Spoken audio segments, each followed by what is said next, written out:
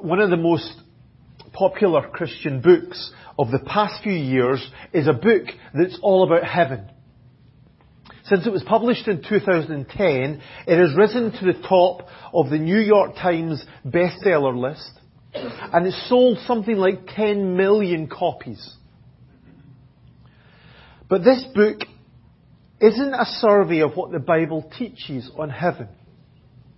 Nor is it a commentary on one of those amazing passages of Scripture that give us an insight into the life that is to come. Instead, this book is called Heaven is for Real, and is based on the claims of a guy called Colin Burt, that when he was just 4 years old and having surgery, he actually visited heaven. In this book he describes things like how he received a halo and wings, even though I think they were too small for him. How he sat on Jesus' lap, and how he met the Holy Spirit, who was kind of blue. And for many people, stories like these, and there have been many published over the last few years, bring comfort and build up their belief in the reality of heaven and what it will be like. But are we really supposed to? Are we really supposed to base our certainty and our understanding of heaven on these sort of stories? If so, why is the Bible completely silent about the experiences of those who did rise from the dead, like Lazarus, or Jairus' daughter, or Eutychus?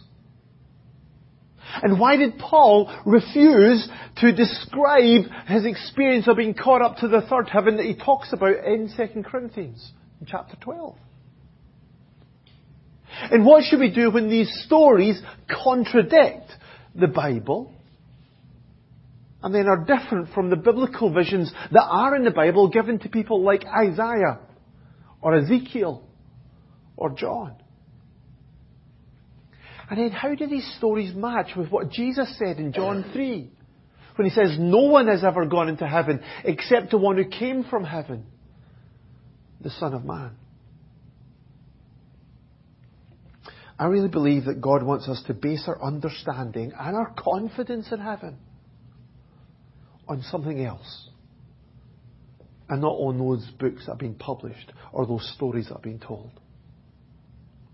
In the same year that book, Heaven is for Real, was published, a guy called Kevin Malarkey wrote another bestseller, another Christian bestseller. It was called The Boy Who Came Back from Heaven. It's the story of his son Alex and his supposed visit to heaven after a car accident. But 5 years later, and after over 1 million copies were sold, Alex, the boy, just admitted that he'd made up the whole thing. It was just a story they'd made up. A lot of those Christian bookshops quickly pulled the book from their shelves as a result. But this is what he said afterwards. When I made the claims that I did, I had never read the Bible. People have profited from lies and continue to. They should read the Bible, which is enough. The Bible is the only source of truth. So this morning, we are going to focus on the reality of heaven. But we're not going to base it on the stories of those who claim to have visited there, but on God's infallible word. I'm going to read from 2 Corinthians chapter 5. It's a wonderfully encouraging passage of Scripture for us this morning. 2 Corinthians chapter 5. And it helps us to know that heaven is really real. So verse 1. Now we know that if the earthly tent we live in is destroyed, we have a building from God, an eternal house in heaven, not built by human hands. Meanwhile, we groan, longing to be clothed with our heavenly dwelling. Because when we are clothed, we will not be found naked. For while we are in this tent, we groan and are burdened, because we do not wish to be unclothed, but to be clothed with our heavenly dwelling, so that what is mortal may be swallowed up by life. Now it is God who has made us for this very purpose, and has given us the Spirit as a deposit, guaranteeing what is to come. Therefore, we are always confident and know that as long as we are at home in the body, we are away from the Lord. We live by faith, not by sight. We are confident, I say, and would prefer to be away from the body and at home with the Lord. So we make it our goal to please Him, whether we're at home in the body or away from it. For we must all appear before the judgment seat of Christ, that each one may receive what is due to him for the things done while in the body, whether good or bad. Over the past few weeks of this letter, as we'll be looking at these amazing words written by the Apostle Paul, we've been rejoicing in some of the amazing things that we have in Christ, some of the amazing blessings that we have in Christ. We were thinking a few weeks ago how we've been brought into this new covenant relationship with God. We have God's law written on our hearts. We've been declared righteous in God's sight. We have received eternal life. We've been set free to live for God. We are being transformed into the likeness of Christ. We've been brought into the light of the knowledge of God. And so God's power is being revealed in us. And God's strength is available to us. And God's name is being glorified through us. But even with all of these amazing blessings, I wonder if you ever feel dissatisfied with your Christian life. Do you ever feel discontent? Do you ever long for something more than you've experienced so far? I think if we do, then we're in really good company.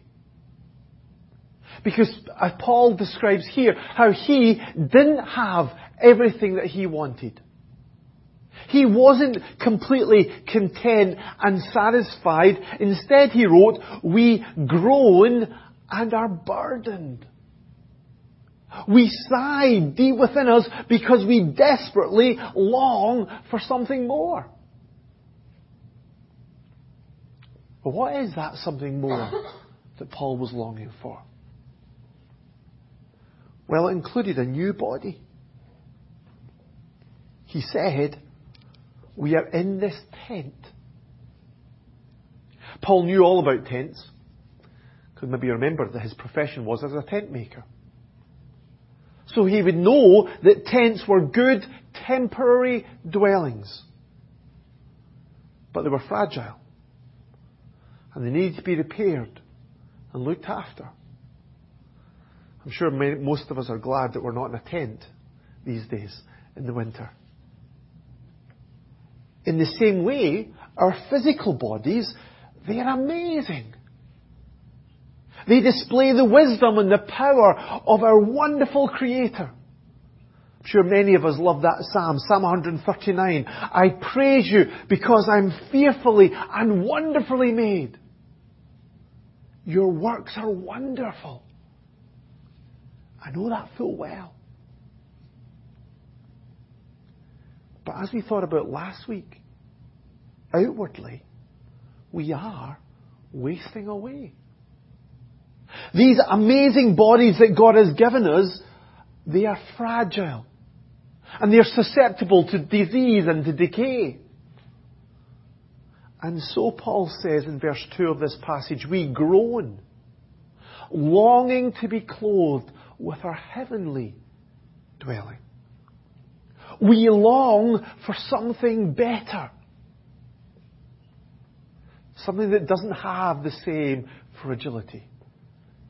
If you've had a tough day at work, you've been digging in the garden, been lifting shoe boxes, then when you wake up in the morning and your body creaks and your muscles are sore, then you long for that something better. A body that doesn't wear out. A body that doesn't get tired. A body that isn't attacked by illness and disease. Ultimately, we long for something that isn't vulnerable to death. Paul longed for heaven so that what is mortal may be swallowed up by life. Paul had lived with many reminders of his own mortality. The tiredness, the weakness, the hunger, the cold, the aches and the pains, the suffering, the scars, the times when he nearly died because he was being attacked or he was being beaten up. It's not surprising then that Paul longed for a life that wasn't heading for the grave. One that is eternal, one that is imperishable, one that is enduring and everlasting. Paul says in Romans chapter 8, verse 23, we ourselves who have the first fruits of the Spirit groan inwardly as we wait eagerly for our adoption as sons, the redemption of our bodies. We groan, longing for that revolution, that transformation in our bodies. So Paul wasn't groaning because he'd had enough of life. Instead, he was groaning because he wanted more life. Paul wasn't tired of life and wanted to die. Instead, he was tired of dying and he wanted to live. But Paul was longing for more than just a new body or a new life. He was longing for a new experience of God. He said, verse 6, as long as we are at home in the body, as long as we're living here on earth, in our physical bodies, we are away from the Lord. As long as we're at home in the body, we're away from the Lord. Paul knew that as followers of Jesus, we've been brought into an amazing relationship with God. This is what he wrote to the church in Galatia. You are all sons of God through faith in Jesus Christ, in Christ Jesus. If we have put our trust in Jesus, then we've been adopted as His children into God's family. And Paul knew that God had promised, never will I leave you, never will I forsake you. As followers of Jesus, we can be absolutely sure that today God is with us. Jesus promised His disciples, just when He was leaving them, surely I'm with you always, to the very end of the age.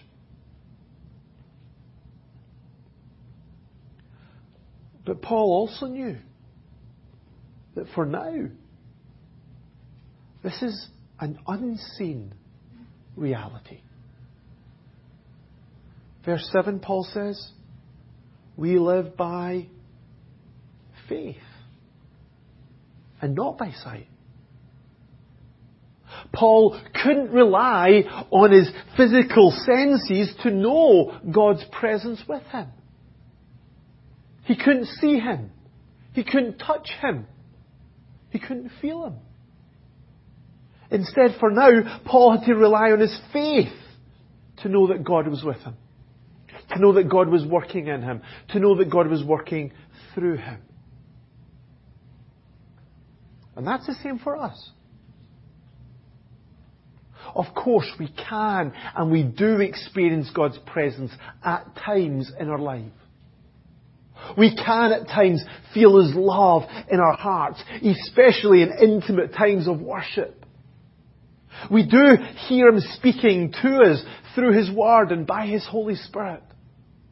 We can at times see His hand at work in our lives or in the lives of others. But we can't rely on those experiences. We can't rely on our senses in following Jesus. Because just now, we are called to trust in Jesus, that He is with us even when we don't feel Him close. We're called to worship Him even if we don't feel His love. We're called to obey His Word even when He feels at times distant and disconnected. We are called to serve Him wholeheartedly even when we can't see Him work in power. For now, we are called to live by faith and not by sight. We're called to hold on to the promises of God and respond to that in faith and belief and obedience and service. This is what Paul says in 1 Corinthians 13, verse 9. He says, For we know in part, and we prophesy in part. We don't know everything just now. But we long for more. We long for that fog to lift completely and that limitation to disappear. We long for that time when we don't need to just hold on to the promises of His presence or His love or His truth or His power, because we will see Him face to face. So we long for that day when He will be enveloped in His loving arms, when His truth will be made clear to us, and we can see the glory of His power. We long for heaven. But the amazing news of this passage isn't that we just long for heaven. It is that we can look forward to it. Confidently look forward to it. Paul started this passage with a phrase, now we know. Wasn't now we hope so, now we wish, now we'd like, now we think. It's now we know. For Paul, heaven wasn't an empty wish. It wasn't a pie-in-the-sky dream. Rather, it was a sure and certain, rock-solid reality. Paul was sure, verse 1, if the earthly tent we live in is destroyed, this body is destroyed, we have a building from God, an eternal house in heaven, not built by human hands. One day, God is going to give him a new body. And unlike that earthly tent that was fragile and temporary and could be destroyed at any moment, this new body was going to be a heavenly body. Strong, permanent, eternal. So we can be sure that if we've trusted in Jesus, if we put our trust in Jesus as the Saviour of our life and the Lord of our life, then that one day we will no longer experience the weakness and the limitations and the pain of our earthly existence. One day we'll no longer be faced with our mortality. God has promised that He's going to provide a new resurrection body that will be like Christ's own resurrection body. That will be glorious. Back to 1 Corinthians 15. This is what Paul writes. Comparing the body that we have now and the body that we'll have in heaven. The body that is sown, that's the body we have now, is perishable. It is raised imperishable. It is sown in dishonour. It is raised in glory. It is sown in weakness. It is raised in power. It is sown a natural body. It is raised a spiritual body. This is the sure and certain hope that we have as followers of Jesus. But it's not just a new body that we look forward to. It's also that new closeness with the Lord. Verse 8, Paul says in our passage, we are confident, I say, and would prefer to be away from the body and at home with the Lord. We've seen in this letter that Paul wrote that there are many things that he was uncertain of. He didn't know all about the details of the opposition and the persecution that he would face in his life. He wasn't even sure how this church would respond to him or to his ministry. He didn't even know how long he was going to live for on this earth. But Paul was sure of this. When the time came for him to leave his body, he would be at that moment going home to be with the Lord. And this would be so much better than anything that he'd ever experienced before in his life with God. Paul knew that if he was going to be absent from the body, whether it's through natural processes or old age or illness or disease, or as it was through the executioner's sword, at that moment, he'd be going to be with the Lord forever. And Paul knew that when he got to heaven, he would experience the reality of the Lord and intimacy with Him that just now he could only dream about. 1 Corinthians 13 verse 12, he says, now we see a poor reflection as in a mirror. Then we shall see face to face. Now I know in part. Then I shall fully know, even as I'm fully known. Just think about that for a minute. This is the Apostle Paul we're talking about. This amazing man of God who saw Jesus with his own eyes on the road to Damascus. Who saw God work in amazing miracles through his ministry. Who saw countless lives transformed through his preaching. Who even wrote such amazing truths that we have in the New Testament. This man who knew all of that knew that the best was yet to come. This man knew that he'd only scratched the surface of what it meant to know God in his life. This man knew that he'd only begun to mine the depths of the glory of Christ. He'd only dipped his toe in the love of the Father. But he was certain that one day he would see Jesus face to face and he would finally and eternally be home.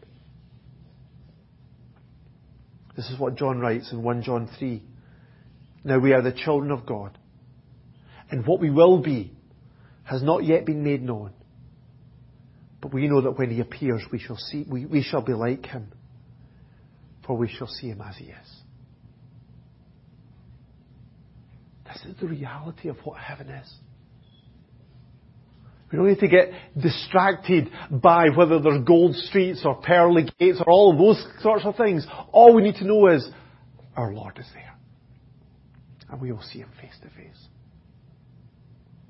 And so Paul could write these amazing words in Philippians chapter 1, verse 21. For to me, to live is Christ, and to die is gain. To die is gain. That is not because life is not worth living. We'll see that in a minute. Life is incredibly worthwhile and incredibly precious. But it is that heaven is so mind-blowingly wonderful that the reality, because of the reality of God's presence, that nothing on earth, no matter how close or how much we grow spiritually, nothing could ever come close to the glory of heaven.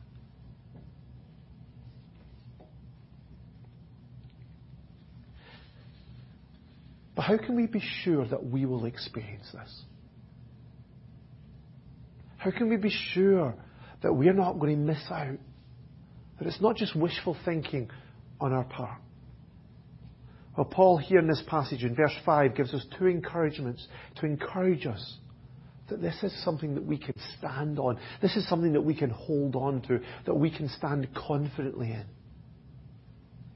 First of all, he said this. It is God who made us for this very purpose. It is God who made us for this very purpose. This wonderful future is not of our making. It's not something that we have devised. It's not something that we have invented. Neither is it something that we can achieve or make certain or work towards or earn. Our salvation and our place in heaven is all of God's doing. Every single part, it's God's doing. I'm going to read a couple of verses to you in Romans chapter 8, verse 29 and 30. I think expresses that even clearer for us. This is what Paul says in there, in Romans 8:29. Those God foreknew, He also predestined to be conformed to the likeness of His Son, that He might be the firstborn among many brothers. And those He predestined, He also called. Those He called, He also justified. Those He justified, He also glorified. Here's the process. Here's the thing that we can rest in if we put our trust in Jesus. If we've accepted Jesus as the forgiver of our sins and the leader of our lives, then this is the reality of God's unchanging purpose in our lives. It is God who knew us and loved us before the creation of the world. It is God who predestined us to be His children, members of His family, before we did anything to deserve it. It is God who called us to Himself, who enabled us to put our faith in Christ. It is God who declared us righteous in His sight on the basis of His finished work of Christ on the cross. And it is God who will finish His work and will glorify us in His presence forever. Those God foreknew, He also predestined, He also called, He also justified, He also glorified. There's nobody who gets stuck halfway in that process. There's nobody who gets lost in that process. Nobody who falls through the cracks through that process. This is God's eternal purpose. If our salvation depended on us at any point in that process, then we could have no certainty. We would always say, I hope I'm going to heaven. I hope so. I really long to do that, but I'm not sure. Because I might blow it. I might make a mess. I might fall. But from start to finish, from eternity past to eternity future, our salvation is God's purpose. And it's God's plan. And He will complete what He has begun in our lives. And if that's not enough for you, Paul says in verse 5 again, that He has given us the Spirit as a deposit, guaranteeing what is to come. As I was saying before in this letter, the Holy Spirit's presence in our lives is only the down payment. It's only the start of what Christ has done for us on the cross. There's so much more to come.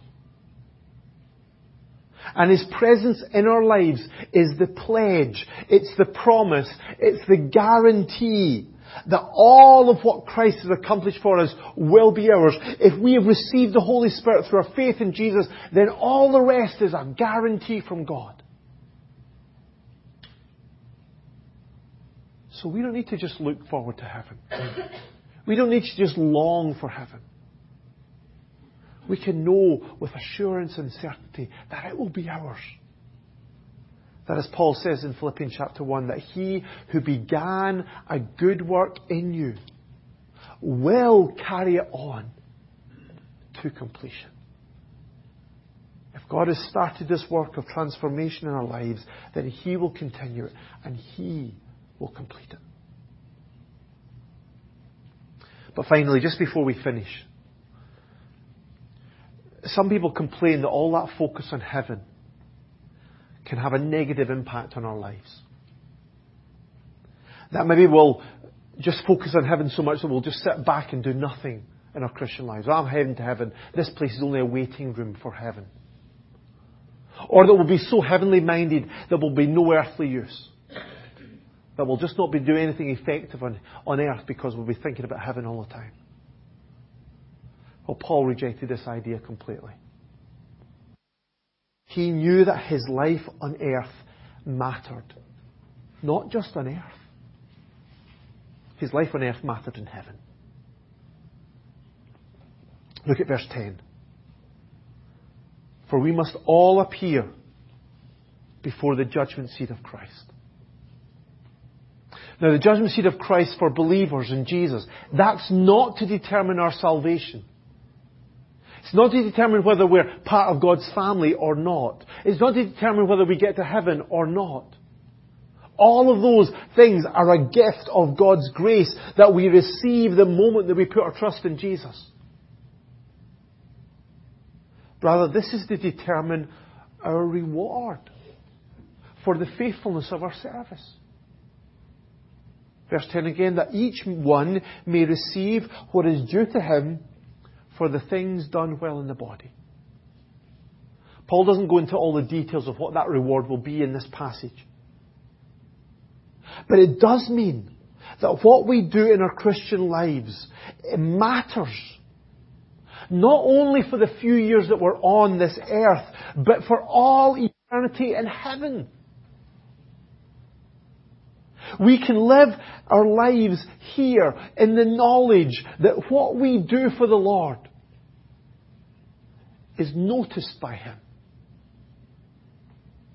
It is appreciated by Him. And one day it will be celebrated by Him. Sometimes when we serve God, and we serve faithfully for year after year, whether it's in the family or in church or in our community or wherever it is, we feel like nobody notices and nobody cares. This says otherwise. This says that even the smallest thing we do for the Lord, He will see it. He will notice it. He appreciates it. And He will celebrate it. He will reward us. So look at the impact it had on Paul. Verse 9. So we make it our goal. Make it our focus. Make it our deepest ambition to please Him. Paul was sure that what he did mattered to Jesus. And so he was single-minded in his desire to do only what would please Him. Only what would honour Him. Only that would give glory to the one who loved Him and gave His life for Him. So in the face of incredible hardship and opposition, struggle and suffering, Paul knew that one day he would be clothed in a new body.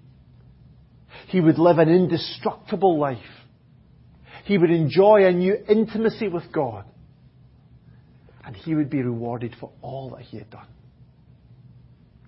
And it was this truth that encouraged Paul's heart. It was this reality that empowered his commitment. And as we'll see next week in more detail, it was this certainty that energized his service. And in particular, energized his service to go out with the gospel, to share this message with as many people as possible. So today, I don't think we need to depend on the stories of other people's near-death experiences or heavenly visions to know that heaven is real. Instead, we can stand securely on the promise of God. And we can live our lives to please the one who died so that we might live with Him for eternity.